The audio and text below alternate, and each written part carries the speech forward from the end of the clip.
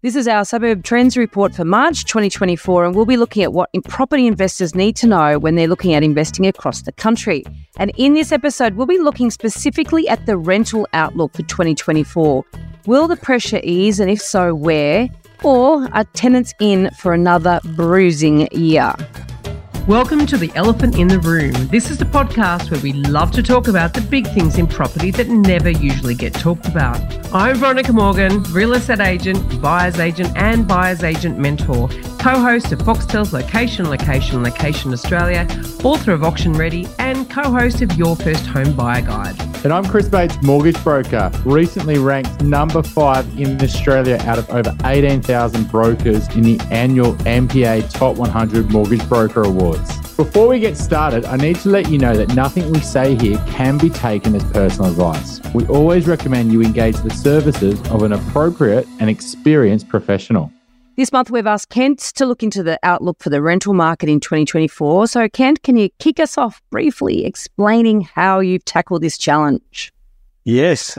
What I've done is a report that went out in the through the News Limited mastheads a few weeks ago. And they asked me to do some. Yeah, well, they asked me to do some forecasting, and I forecast based on an SA3. I tried to do the model at an SA2, a statistical area 2 first. A lot of volatility. Those models don't behave too well. Moved out to the SA3. It projects a little bit better. All the statistical stuff looked pretty reasonable. That forecast out 12 months in advance, using a training data set that forecasts what it was today, and then using data up to date to predict what it would be in 12 months' time, all things equal.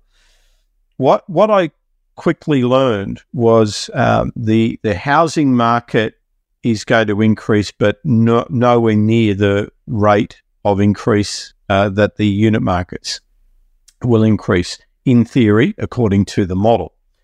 So what I did is I took the growth rate forecast for the SA3 as the parent, then I took the current trend for the SA2, blended them together to come up with a forecast. The fascinating thing was the gap between the price rise and forecast for houses versus units. The theory I have is affordability. It's that people are being crowded out of houses and being pushed into units. So that's really the big driver. And probably the second piece is that a lot of unit markets are near that 20, 21, 22% mark. So they're relatively affordable, or have been up until now. Now, towards the end of this year, I'm forecasting that most of the capital city markets, I did my little capital city thing because I knew you would ask me, most of those capital city markets are going to nudge up around that 30% mark, and some are forecast to go well beyond that. So that's the summary. So before we sort of kick on, I can see Chris has got a really in-depth question to ask, and I've got no doubt it's going to be riveting in that you're going to explain it and our minds are going to blow. But my brain, I'm just realising how biased I am to sales data.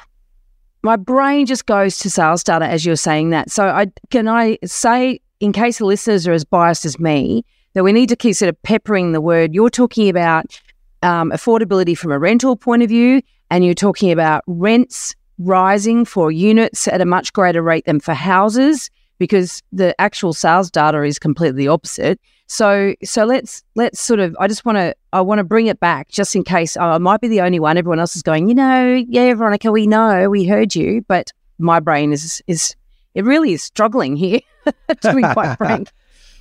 Well, rents are fantastic because they're easier to measure in that it's a percentage of household income allocated to rent. Right. So it's an easy metric and it's uniform. If the Google algorithm on YouTube picks up that you're interested in this topic, you'll see the same thing measured in the UK, the US, wherever you are. And the standard globally is 30%. That actually brings us into understanding clearly what you're measuring there, because rental data is not gathered and calculated and reported on in the same way that sales data is. So can we sort of get an understanding of the difference there? Yes, this is based on advertised rents. There's different ways you can collect rental data. There's been a few experiments we've done over the last 25 years looking at ways to collect rental data, but we've concluded that the most robust method is to use the advertised rental rate.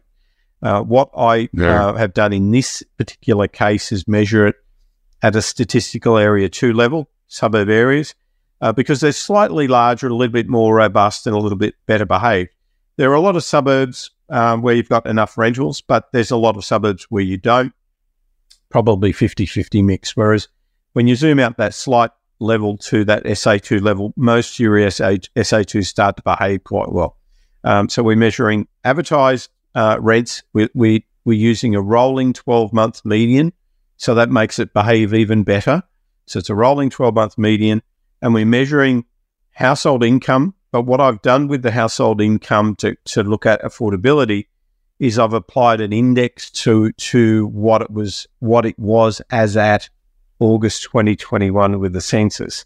So there's an indexation being applied, rounding out, that's around 20% growth of a household income since that period in 2021.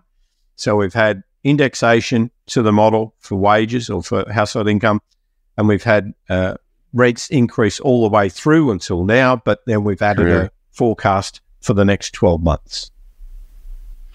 So, Kate, are you saying that, the houses' rents are likely to grow slower than unit rents, right? Well, they're growing. They're all growing. Yeah, but at a slower rate you're expecting over the next few years. Yeah. Just the next year at this point in time. I'm not going beyond that 12-month, but yes. In short, yes. I mean, it makes sense when you think about it logically. Yeah, just because of affordability. I mean, there's a drive to home ownership, but, there's, and having more space with home offices, I mean, and, a drive for space. But I just wonder if counter-cyclical, there's actually a more of a fall in the number of occupancy, right? So the number of people per property actually starting to increase, right? So people start to say, hey, actually, I can't afford a 2-bed flat. Now I need a 3-bed house or a 4-bed house because I have to go back to flat sharing. And, you start seeing that happening more and more, right? Whereas in COVID, there was a flight to, getting your own space and renting a 1-bed or a studio because you didn't want a flatmate. The second thing is with houses is that I just wonder if, every time a house sells right now, it's probably not going to sell to another investor. Borrowing capacity is just so tight. And investors are already struggling to enter the market because they've already got other debt, let alone enough money to then go and stretch into a house. And let alone do they have the, desire to go into a big negative cash flow, right?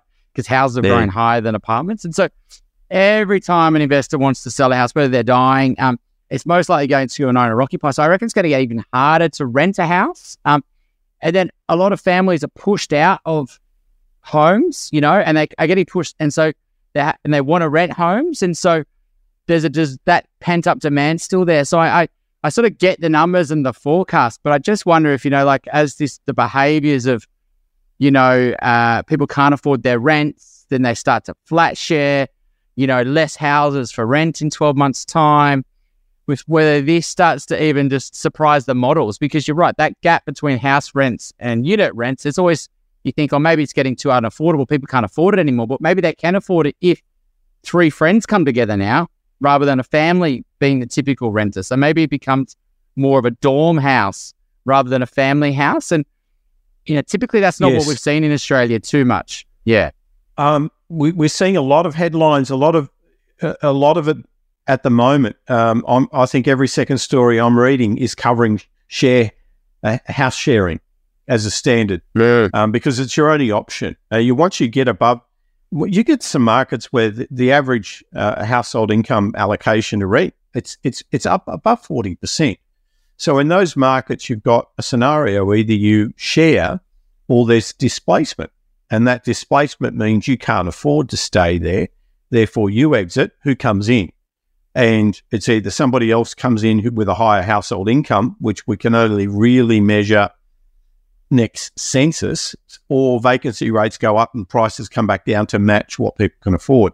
At the moment, I've just finished a little bit of a desktop analysis before this podcast, and there's not a lot of. I was trying to test a scenario where when affordability got high, when affordability got poor, if you know what I'm saying, above that 31, 32% mark for a prolonged period, what happens? Do listings go up, or what are some of the scenarios? And I couldn't find any pattern in the data at this stage. So it indicates to me that there's replacement, there's displacement and replacement, and people coming in have got more money and pushing those with lower household income out into the scenario that you just mentioned. They're either going in with family or going into house share.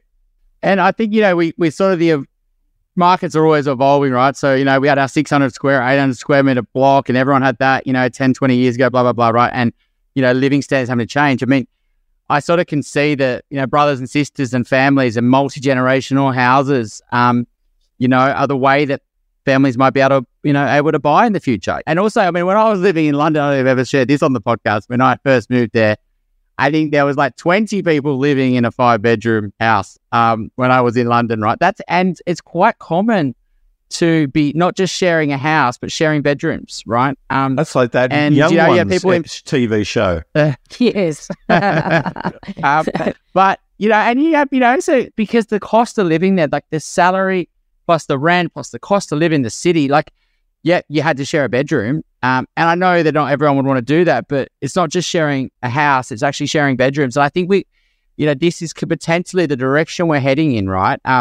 If we don't do things to solve a rental affordability crisis, people will make those compromises if they're forced to. And I think that's what we're seeing, better than being homeless, right? And that's what I think we're heading down.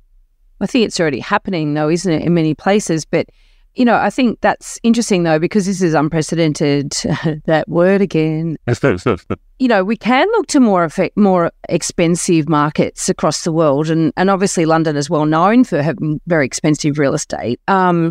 And I've never lived there. So you've had that lived experience, Chris. I mean, I know I've seen, there's been certain parts of Surrey Hills, for example, when I was first in real estate, or first as a buyer's agent, and right down the bottom of the rag trading end, and there was lots and lots of students living in these houses, and you'd often go in them and they had bunk beds in the bedrooms, and there'd be 4 people sharing a room. Now, they were students, but I guess that's what you see happens with when you've got affordability problems, right? I reckon some of these were shift beds as well. It's like somebody works at night and then somebody works at day. I mean, that's really an extreme, but going into these houses where you've got 16 people living in a 4-bedroom house, it's pretty shocking. But it's not unheard of. And I guess if we do have to point to look to other cities where perhaps this has long been a problem. But I think that it's interesting about the house and the unit divide. And I agree with you, Chris. I think that the signs are, for lots of reasons, and the reasons that you pointed out, and land tax is another one, that it's more and more unattractive, certainly for new investors, to buy houses. Old investors, if they've got enough equity and they're not paying a mortgage, perhaps might hold on to it as being great assets, if they have great assets. So you're not going to be seeing, you're not going to be seeing an increase of investors typically buying houses. That's been the case in Sydney for some time. I would hazard in Melbourne probably has as well. And as Brisbane becomes more expensive and other cities follow suit, then that's going to be the case. But it's interesting because you talk about units and you're careful to say that's just for this year. And I get why, Kent, because obviously with more supply, we're going to see downward pressure on rents in the unit space, that's for sure. But what else, what else are you seeing? Can you interpret anything else from the data, or are we just got a hypothesis at the moment in terms of what people are doing and where they're moving? And you said there's no pattern in the data. Is there anything that is different that is measurable?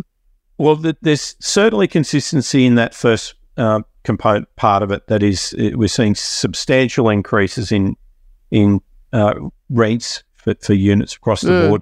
There's a couple of geographical standouts here, and I'll just focus on the capital cities for a moment. Forecasting 0% increase in house rents in Hobart. So that's quite interesting, right. And a 12% increase in unit rents. But what's probably the most interesting metric of all of the capital cities is the affordability of units in Hobart. And that's at around 19% of household income. So if you're doing it tough trying to rent in any other capital city and you want a bit of a change, I'd eyeball Hobart as a viable option. Absolutely. So Right. that's probably the standout. The other one is the affordability ratios are getting into very high percentages. So we're looking at Sydney houses up around 39% of household income at the end of the year on average. So as a result of that affordability metric, it's likely that there's two scenarios to play out. Chris, you covered it. House sharing, or you're being displaced and replaced by a wealthier family. So that change to Sydney has a lot of the pattern about it of San Francisco, in that suddenly it's a place for rich people only, and good luck finding a barista or somebody to pack your shelves at the local Coles or Woolies. So that's a scenario in Sydney, and units are forecast to accelerate with their rental price increases and get to a very similar level of affordability at around that 37% mark based on this model. Models, I think we all know these models have their limitations, but we should probably preface it by saying we don't like to forecast on this podcast, but here we are. Yeah. Well, look, it's a trend line that's been pretty consistent. So I've been looking at it over the last 15 months, and it's like, okay, could it continue at this rate for the next 12 months? And at this point, because supply levels are so low and population growth has been so extraordinarily high, I think it's a fair assumption to say that trend is going to continue. What about other cities? Tell us. Yeah, so I'll go down the list. So Adelaide, I've got houses jumping by 13% in the model, units by up to around 30%. But with units in Adelaide, they'll still be, even at that increase, they'll be around 26% affordability. So when the affordability is still quite low or acceptable, I have a little bit more faith in that forecast or that prediction. When it gets above the 35% mark, my confidence goes down. ACT... And that's because the market doesn't necessarily have the wherewithal to sustain that growth. Is that what you're saying? That displacement replacement theory that I'm trying to build a model around it to test it. And but the theory is if you're in an area where it's no longer affordable for you, but you're in an area where the household income is very low in comparison to the neighbours, it means the neighbours can move in.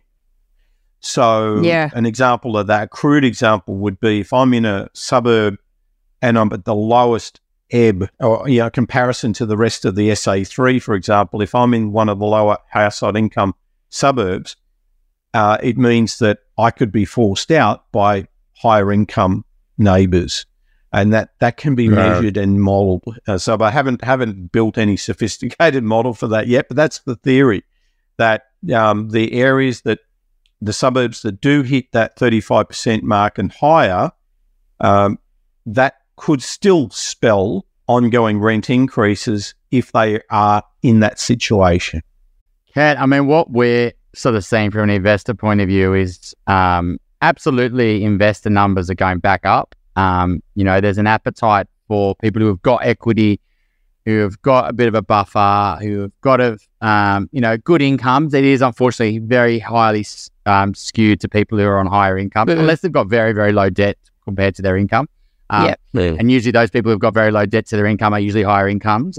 So they're at a point where they're going, rates are likely hitting peaks. I do need to buy an investment property. I know I've been do it for years. Maybe I should get in before rates come down. Like that's kind of what their mindset's thinking. I need to do this. And their house prices has built a bit of equity because, their houses have gone back up in price a bit over the last 12, 18 months, and they've paid their mortgages down, over the last 5. So they've got this equity, they've got this buffer as well. and they've got enough borrowing capacity to go and buy an investment property. Now, some have got a great borrowing capacity, but a lot of them don't. And so they are entering, but I would say that a lot of the investors are entering on the lower end side, and they're wanting to, because they haven't got much capacity, right? And they're a bit worried about cash flow, to be honest. I wouldn't say we're not encouraging this. I'm just making it clear, but that's what we're seeing. That's their mindset. However, on the other side, we're absolutely seeing our clients who have got investment properties are selling. And, you know, Pippa article that we did, or not article, an episode, that went absolutely nuts on YouTube, to be honest. Nothing we've recorded or published has gone anywhere near that amount of views. I know. But I think it was like 50,000 or something last time I looked at it. And that must have really hit a nail in, you know, why, I don't know why it was so viral, but, you know, that episode really highlights, why, nerve now, let's say, we'll go with the nerve. But I think, why did that? And I think because it is the truth. It's what investors are absolutely doing. And, you know, if you're like that replace, displace theory you've got there, yes, more investors are entering, right? And you can see investor loan growth is getting stronger. And, you know, we can see that on the ground. We can see the appetites change, see inquiries changing. Like these are leading indicators of what's going to happen over the next few years. So we think the investors will be really strong as rates fall. And I reckon they'll push out first-time buyers in a lot of areas because they've usually got a bit more cash and borrowing capacity. But I don't reckon they're replacing the investors. And so in these models, are you factoring in like rental listings starting to decrease? Because if more investors are buying than first-time buyers, right, and investors are selling, how does this sort of going to affect our sort of supply numbers? Yeah, I saw a slight dip in listings, but it's not been significant enough to make a call on at this point. So that was only half an hour ago where I was looking at the averages month on month over the last 6 months. And I saw a couple of little periods there that could have been seasonal. So I've not seen sufficient evidence to make a call or a judgment on that at this stage. And the only other element of that is that, you know, usually what you'd say is, okay, there's all this investor stock coming, right? Because there's all this high density stuff that we've been building that's all going to come on, right? But, you know, those towers aren't going to be for investors. You know, a lot of the new stuff that's getting built now is not so... There are obviously still high density pockets, but I reckon those developments are slowly finishing. There's not like new ones have been able to get the sales. But the high density stuff that is coming is more down to the downsizers, right? It's more the higher end, because that's the only stuff developers can build, because it's the only stuff they can make margin on. And so I don't think there's this, if investors keep bailing, it's not like we're going to replenish this with lots of new high density apartments over the next 5 years. It's a lot of developers just can't make money on that stuff. So that's going to be another issue. $700,000 and $800,000 plus units don't solve rental affordability problems. No. They don't. Not if I'm expecting a 3.5% yield. Yeah.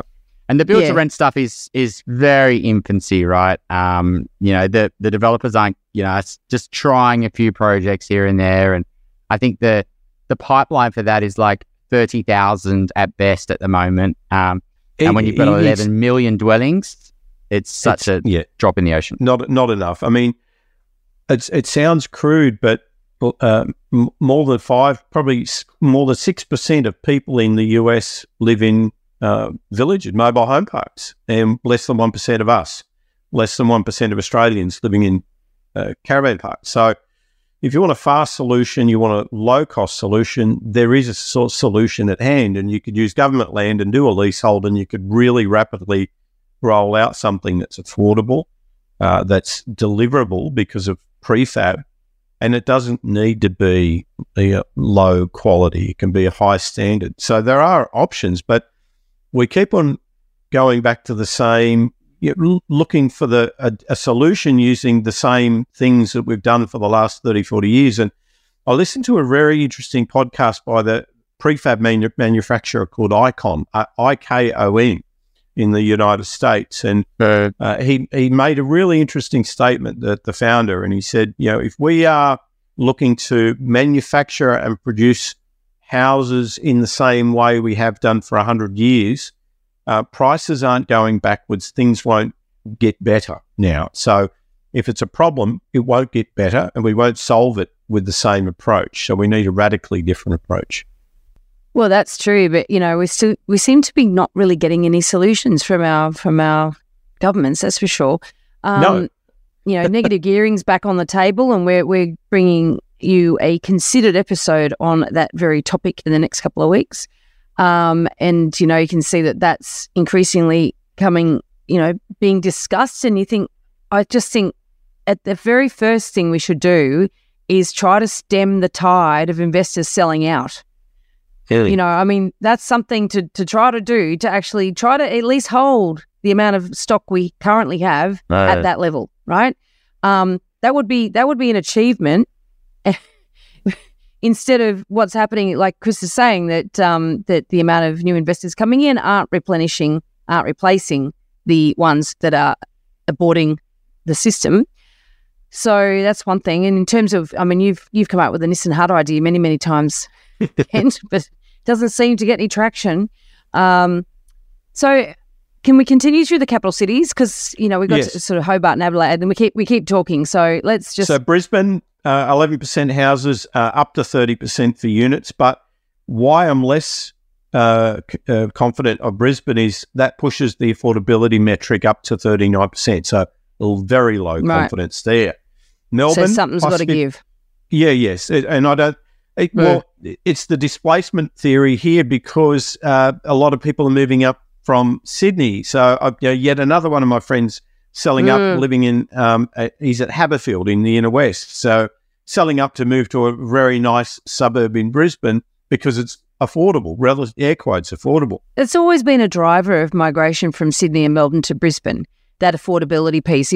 From owner-occupiers' point of view, we're not talking about tenants so much here. If you can get a good paying job, and you can get, a job at the sort of level that you want up there, pre-COVID, pre-work from home, all that sort of stuff. We had lots of clients that would do that over time. And it was aspirational in a way. If I can go there, I have a better quality of life. I'll argue that maybe don't, but that's just because I'm an inner city dweller in Sydney.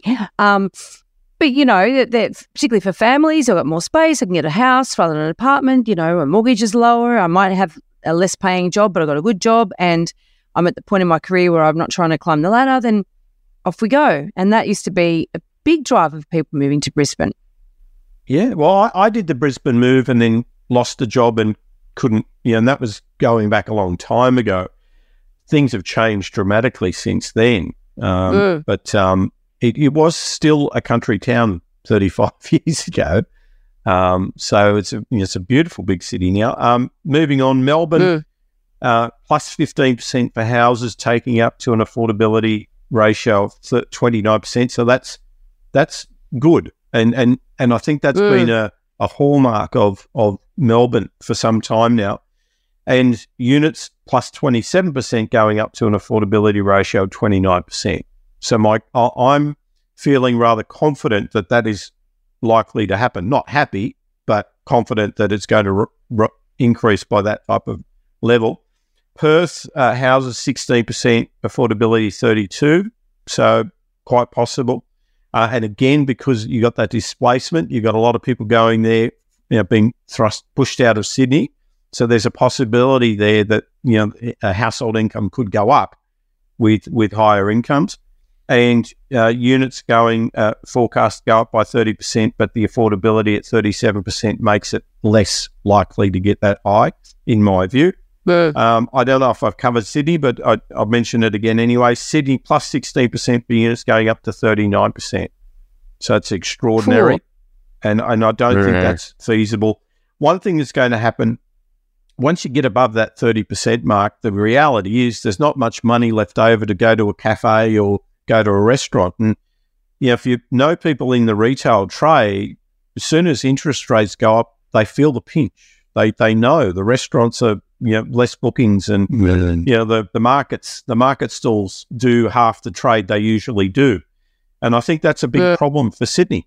It's going to be a big problem. It's almost lifeless now. A lot of people say it's not what it used to be for restaurants and vibes and clubs and whatnot.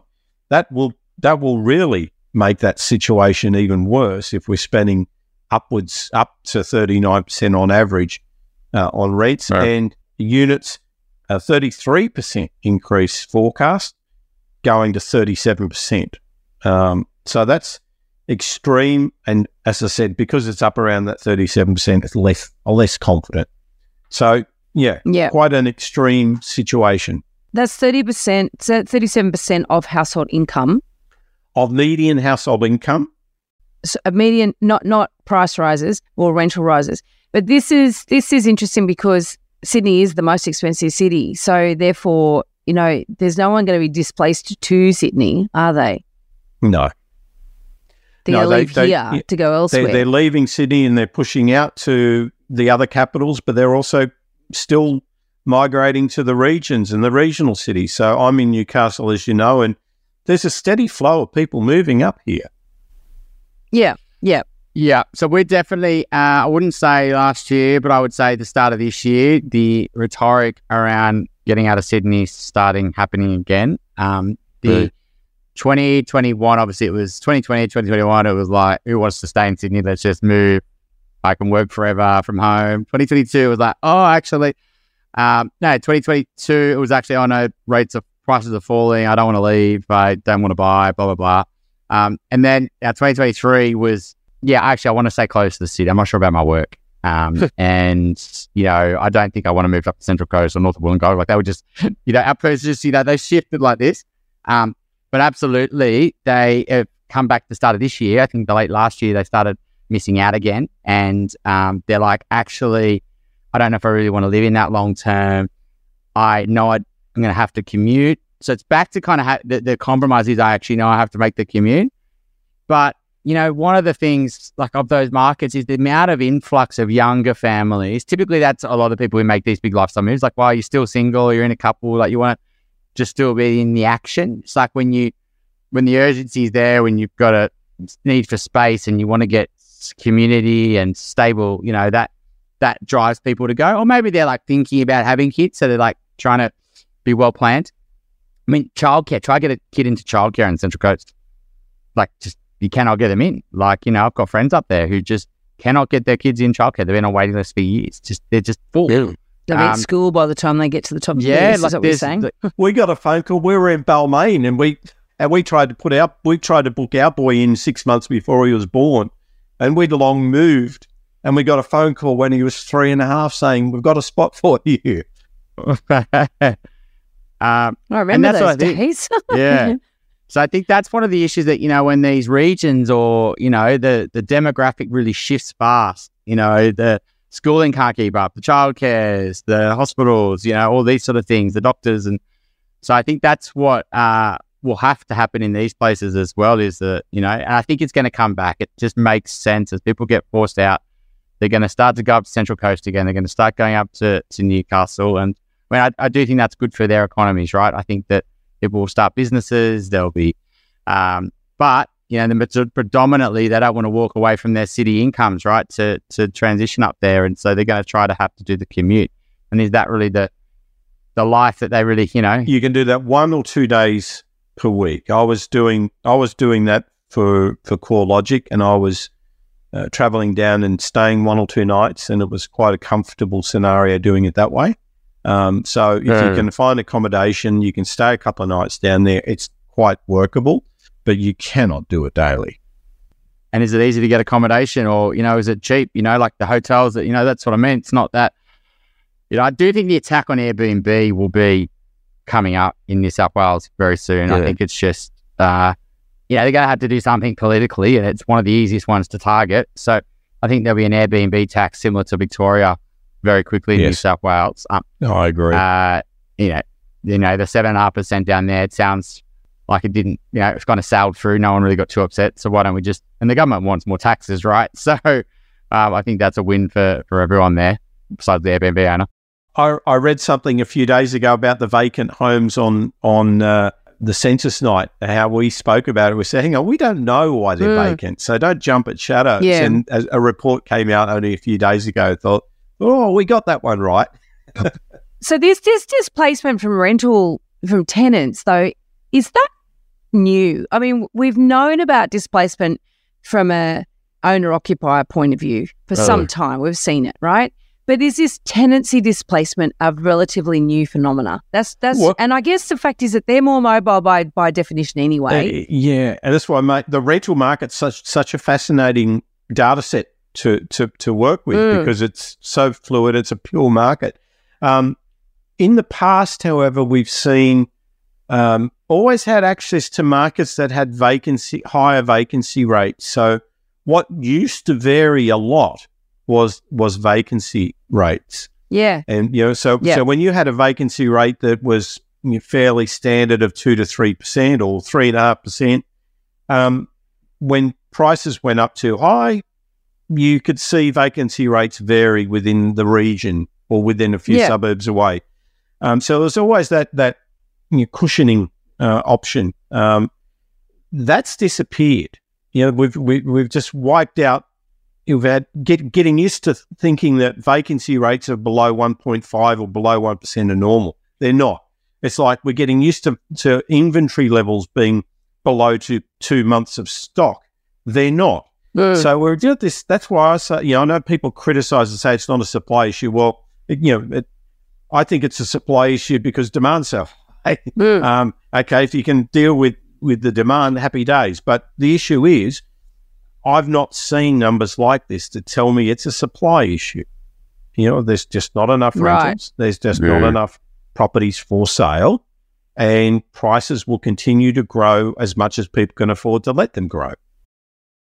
Well, that's the thing, isn't it? I mean, and then there's it's market forces for you. But interestingly enough, because I mean, the rental data that you're looking at is all relative, right? It's a relativity of what's advertised. It's a relativity of matching that against census data, and so it's an aggregate, right? It's not saying, oh, if you go to rent this 2-bedroom apartment, it is going to be X percent less or more than it would have been a year ago. So it's a different measure or a different figure, right? Because we do have an issue. It's interesting because the New South Wales government is in the process of rental reforms, and so changing legislation. And one of the things that they're looking at in this legislation change is a way to have timely and accurate rental data for tenants. And when I say for tenants, is because they've recognised that a tenant is in a position where they're lacking power. But information is power. They're lacking the access to information to determine if their rent is increased, whether or not that's a fair increase or not. Because when you look at, say you want to do a comparison, a rental appraisal on a property, and you say, right, I've got this 2-bedroom or 3-bedroom, whatever it is, property, and I want to go out and see what's a reasonable rent to ask for that property. You go out and online and you look for the data, and all you can see is what was advertised.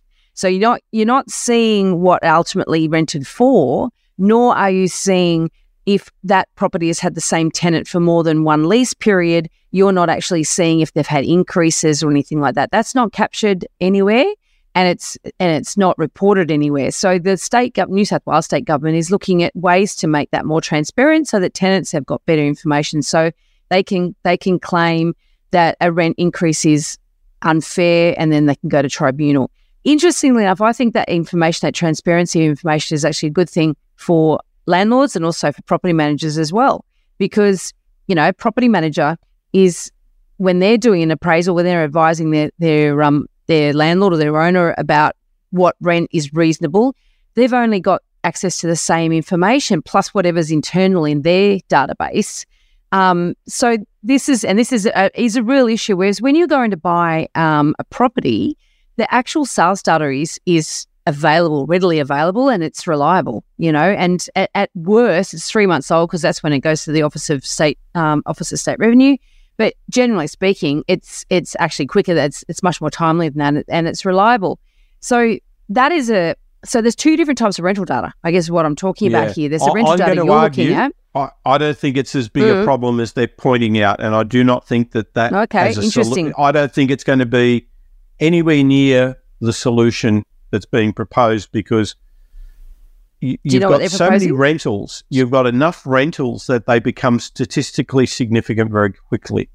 If you're tracking the trend and you're looking at how prices are trending, medians are trending, if they're really well normally distributed and you do that, say, at an SA3 level, you just index what your last rental appraisal was by that. Right. And that's readily available here and now without any, exhaustive amount of work or expense on behalf of the government. So I'm going to call it and say, so what? I don't think it's that big. I'm not that excited about it. I don't think it makes that much difference. Oh, that's interesting. Even from our point of view, as you know, when we're looking at a rental appraisal on a property, we approach it much the same way we approach a sales appraisal. So you're suggesting that it's actually that's overthinking it. Totally overthinking. You've got an abundance of available comparable sales. You can do a rental CMA in most areas much more easily than you can do a sales CMA. And you've got the other advantage of the ability to index, and the indices for rents are great. So I'm going to call rubbish. Well, that is interesting. So I wonder, because the legislators don't tend to go to the marketplace to find these things out. They tend to make their own minds up, right? Oh, no, the rental commissioner talks to me all the time. Just hasn't asked that one. Well, in that case. But that's what I mean. Been asked if they about haven't asked you that question, yeah, I mean, that's in their document as to one of the things that they are looking at addressing. That transparency of information from a tenant's perspective. I know you're rubbishing it, but the reality is that it could well get through because I didn't rubbish it. I went, yeah, that makes sense to me, and I'm not a data expert clearly. So I just say it's not going to make much difference at all.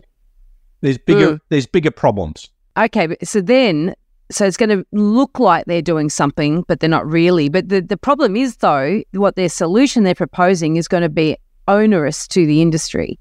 It's going to require more reporting, and it's going to require some sort of central portal that this reporting can be done into. And so that is going to put places, as they often don't want to do, which is place a burden on the industry. But that's right. One of the solutions. And if it costs money, who pays for it? The tenants. Right. Probably, yes. So this is where we get it wrong. This is the big government mindset. They just don't understand how markets work. No. Elephant in the room, man. Elephant in the room, if ever there was one. All right. Well, anything else you want to add to this discussion, Ken? No, we just need a solution that's real, not moving numbers around or shuffling paper. We need politicians who can really do something. And we don't have any. Disheartening. And I know this has not been our most positive episode in the 300, but you can be frustrated when you can't afford to buy. Maybe you can't really be frustrated. Hey, I can't buy that big house on that best street. It's just, maybe that ship sailed. It's a bit too, you shouldn't really be getting upset if you can't own that $100 million mansion. But if you can't rent something and that's pretty bad. And you got to be 40 people and you just keep getting outbidded for rent. And, you're doing an amazing job in the community. You would be a great tenant, but, on paper, maybe you're not as strong as someone else, right? And you just keep pushed to the bottom. And I think that is so stressful. What do you do? When your lease is running out, you get given 4 weeks notice, I'm selling, my tenancy's up. So I think this is, I'd love the rental security of one of the things that drives our prices. I would say is just how bad we are at longer leases at 10. That rental uncertainty is what absolutely forces people to, pay to buy. And that's why our yields are so low. Like if you could buy rent really easily, then you would say, well, the cost to rent versus buying doesn't make sense. I'm just going to rent, and that would push up our yields. It's just that the risk of renting is so large, so people will just go and pay ridiculous amounts to get home security. On top of that, then that is self-fulfilling, because when you get that home security, you get capital growth. So that whole thing just continues. And so, yeah, it's so hard to flip the solutions are, we don't have to find unique solutions to Australia. The solutions are all over the world, and America's got some really good things going on, right? So they've got their multifamily, which is their word for build to rent. There's a lot of ma and pa small investors that own whole blocks of units. And there's all levels of incentives, tax incentives, land, access to finance that really have created a flourishing multifamily market that is not just Wall Street corporates that are doing it. So, your average investor over there is building 5 to 10 to 15 units and renting them out with all sorts of tax incentives, depending on what they rent it for relative to market. So if it's below market rate, they get extra tax incentives. So it's a very sophisticated system that we should be all over. We should know every ounce of how that works. And the second point, as I mentioned, less than 1% of Australians are living in caravan parks. More than 6% of Americans live in mobile home parks. So that might be the future. Is that what you're suggesting, Kent? Well, it's just one. It's just one of many, and we need the prefab. We've covered the prefab many times over. So, we need prefab. We need 3D printing. We need a multifaceted approach, and all we seem to do is just gravitate back to let's use the same things and come up, try the same solutions over and over again. When the horse is bolted, too expensive to build. You can't. A $700,000 unit doesn't fix it. Yeah, and I think this is why Chris Minns, hats off to him for being pretty brave. The way he's been, with taking on the NIMBYs and the ingrained capitalism within governments and, the key communities around Sydney. He's just like, stuff you, I'm going to rezone, right? And so he's having a crack. Exactly. And I think that's, hats off to him. You can't argue that he's not up for the fight because he's absolutely up for it. Whether it's the best way to go about it, or whether, everything he says is going to get approved is actually going to happen, but you can't argue with his confidence. So we'll see how this one plays out over 2024. It's a big story, that one. And every time I see his name, I want to see exactly what he's saying. And I read the article because I do think it's a good test case. If this Sydney thing happens, you can start to apply those same reasons in the future in other capital cities. You say, well, this is what happened in Sydney when things got really tough. Actually, that similar things could happen in Adelaide, it could happen in Perth, it could happen in Brisbane, Melbourne, already pretty relaxed, but it's those same.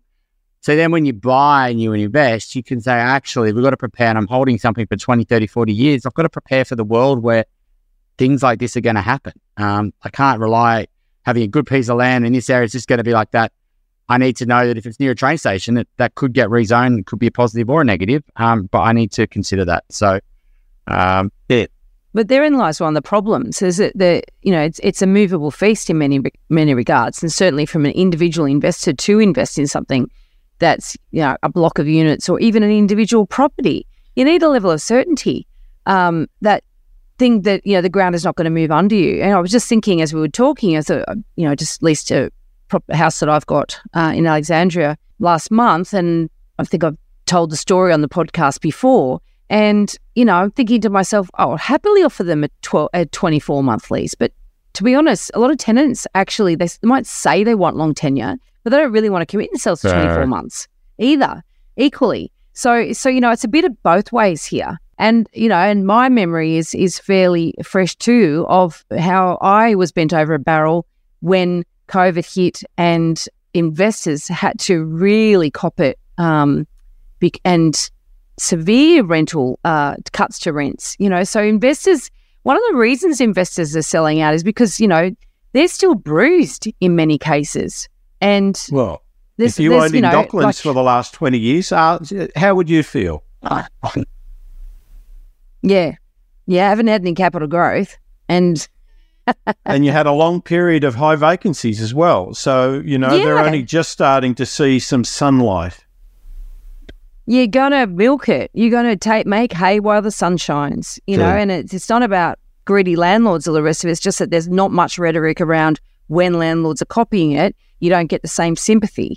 So, and it's not to say I'm not sympathetic towards tenants, absolutely sympathetic towards tenants. I think it's a disgusting state of affairs. We've got families and people can't afford or can't find, forget whether they can afford it or not, they can't find places to rent. I think it's disgusting. But at the same time, I think, we've also got to remember that landlords have not been treated particularly well. As I said, with this negative gearing argument coming up now, we're girding our loins for another bashing. Oh, I'd like to hear what Paul Keating's got to think about that. He's got a little bit of experience in that domain. All right. Thank you, Ken. Thank you, Veronica. We'll Thank talk you. soon. Thank you. Thanks for listening. See you next week. Okay. If you have a question that you'd like us to answer in an upcoming Q&A episode, you can send us a voicemail or written question via the website, theelephantintheroom.com.au, or you can email us directly at questions@theelephantintheroom.com.au. If you like what you're hearing, please share this episode with others you feel would benefit. And while you're at it, why not leave us an iTunes review? 5 stars would be great. I know that sounds a bit cringy, but we have it on good authority that every review helps make it easier for other people to find out about us and hear what our amazing guests have to say.